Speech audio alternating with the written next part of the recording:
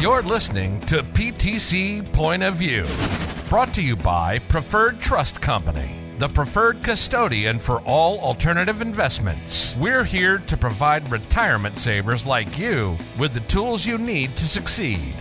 Need a confidence boost when it comes to investing outside of the stock market? Do you want the power to build a tax-sheltered nest egg that will last through your golden years? You've come to the right place. Turn up your speakers and turn off cruise control, because we're taking you on the alternate route to investing with your IRA.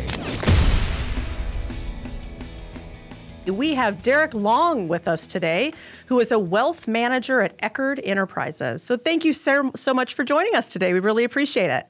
Yes, thank you so much. I love you guys. Thank you.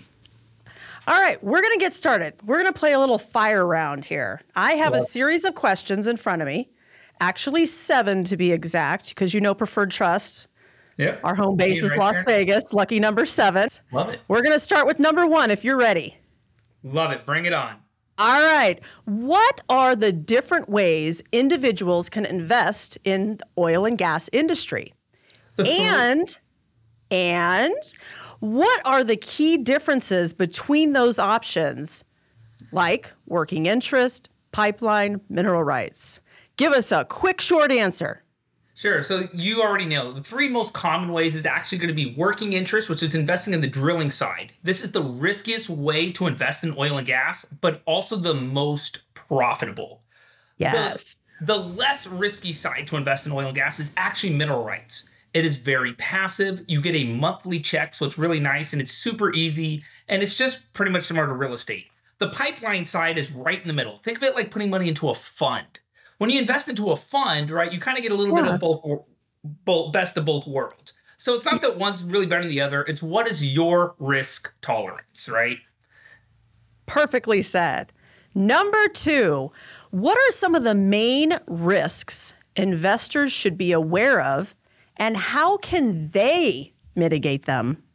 Awesome. So the biggest thing to be on the lookout is make sure you have real ownership in oil and gas. No matter who it is you're looking to invest in, they should be able to give you things like either a serial number to the well, a deed if it's a mineral right, or give you something that shows that you have legitimate ownership. Surprisingly, a lot of companies out there don't do this. So since they don't give you that type of documentation, really what you're doing is investing in the syndicator, not investing in oil and gas. So that's the best way to mitigate your risk, is know what you're investing in and make sure you ask for those serial numbers and or those deeds to show that you have ownership.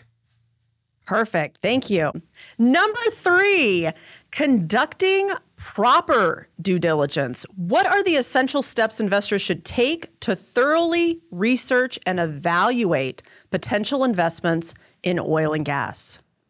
Honestly, the best thing to do is ask to see if you can't talk to other partners or investors. I think that's one of the greatest options, because if I'm willing to introduce you to my other investors, and not only that, but ask for my rate of return sheet, right? If I can give you something that shows, hey, I make a monthly payment, or you can receive and expect to receive this based off a 5-year track record, that is some of the best things you can do. And that holds true not just for oil and gas, but honestly, any investments you're looking at, from notes to multifamily to storage units, those are what you should be looking for anytime you're looking at doing due diligence. Well said. Number 4, beyond the initial investment, what ongoing costs should investors anticipate when investing in oil and gas, and how can they factor these into their decision-making process? So if you're actually owning any type of mineral rights, one of the best advantages is there's never a capital call. You don't have to worry about things like insurance, property taxes, nothing like that. So there is no additional factors in mineral rights. In working interest, if you invest, let's say $50,000, you want to have an additional $50,000 on the side, because there's about a 50-50 chance that there's going to be a capital call. Right? So this is very common on the working interest side, and why a lot of people lose their money is they put all their eggs into it. So mineral rights, no capital call. Working interest, absolutely keep the same amount of money that ever it is you invested. All right. Good forewarning on that one. Thank you.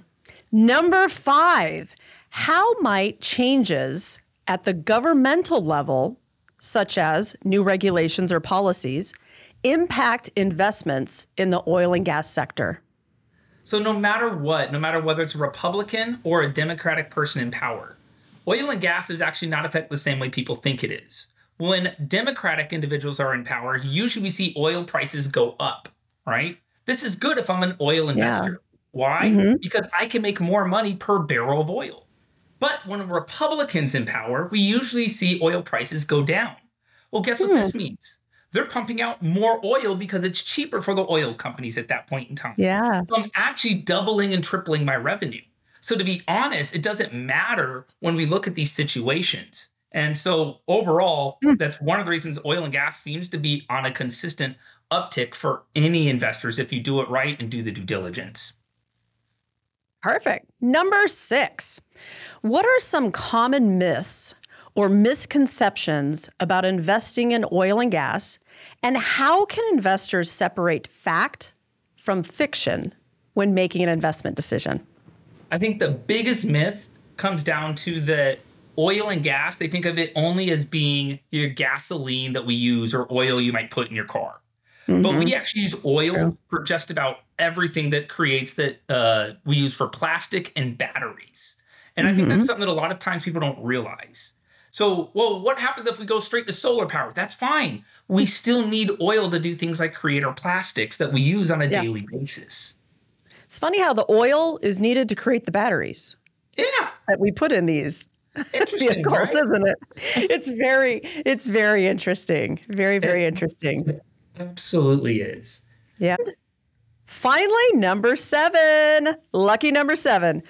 Looking ahead, what do experts predict for the future of the oil and gas industry, and how can investors position themselves to navigate these potential challenges or opportunities in the years to come? Crystal ball. Let's hear it, Derek. As it's beginning and early in 2024, everyone, no matter what political side you're on, is predicting that oil will be at $100 a barrel next year. Right now, as of February 2024, we are sitting at $70 a barrel. This means we can expect a 30% increase just from that alone. So right now, I don't care where it is you're looking, that is a great chance to get in on oil and gas before we see the up spike. And that doesn't matter which political party you're a part of. They both say the same thing. Sounds like we've got a runway ahead of us. Absolutely. Ready for takeoff, right? Ready for takeoff. That's what we want to hear. For those of us that are interested in investing in oil and gas, how do we get a hold of Eckard Enterprises? You know, the best thing is just go to EckardEnterprises.com.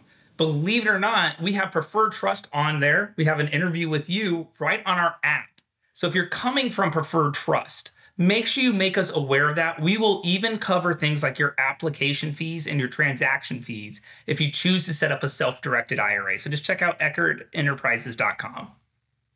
Derek, we thank you so much. We appreciate you playing the fire round with us, and we will talk to you soon. Sounds good. Thanks, Carrie. Thanks. Bye-bye.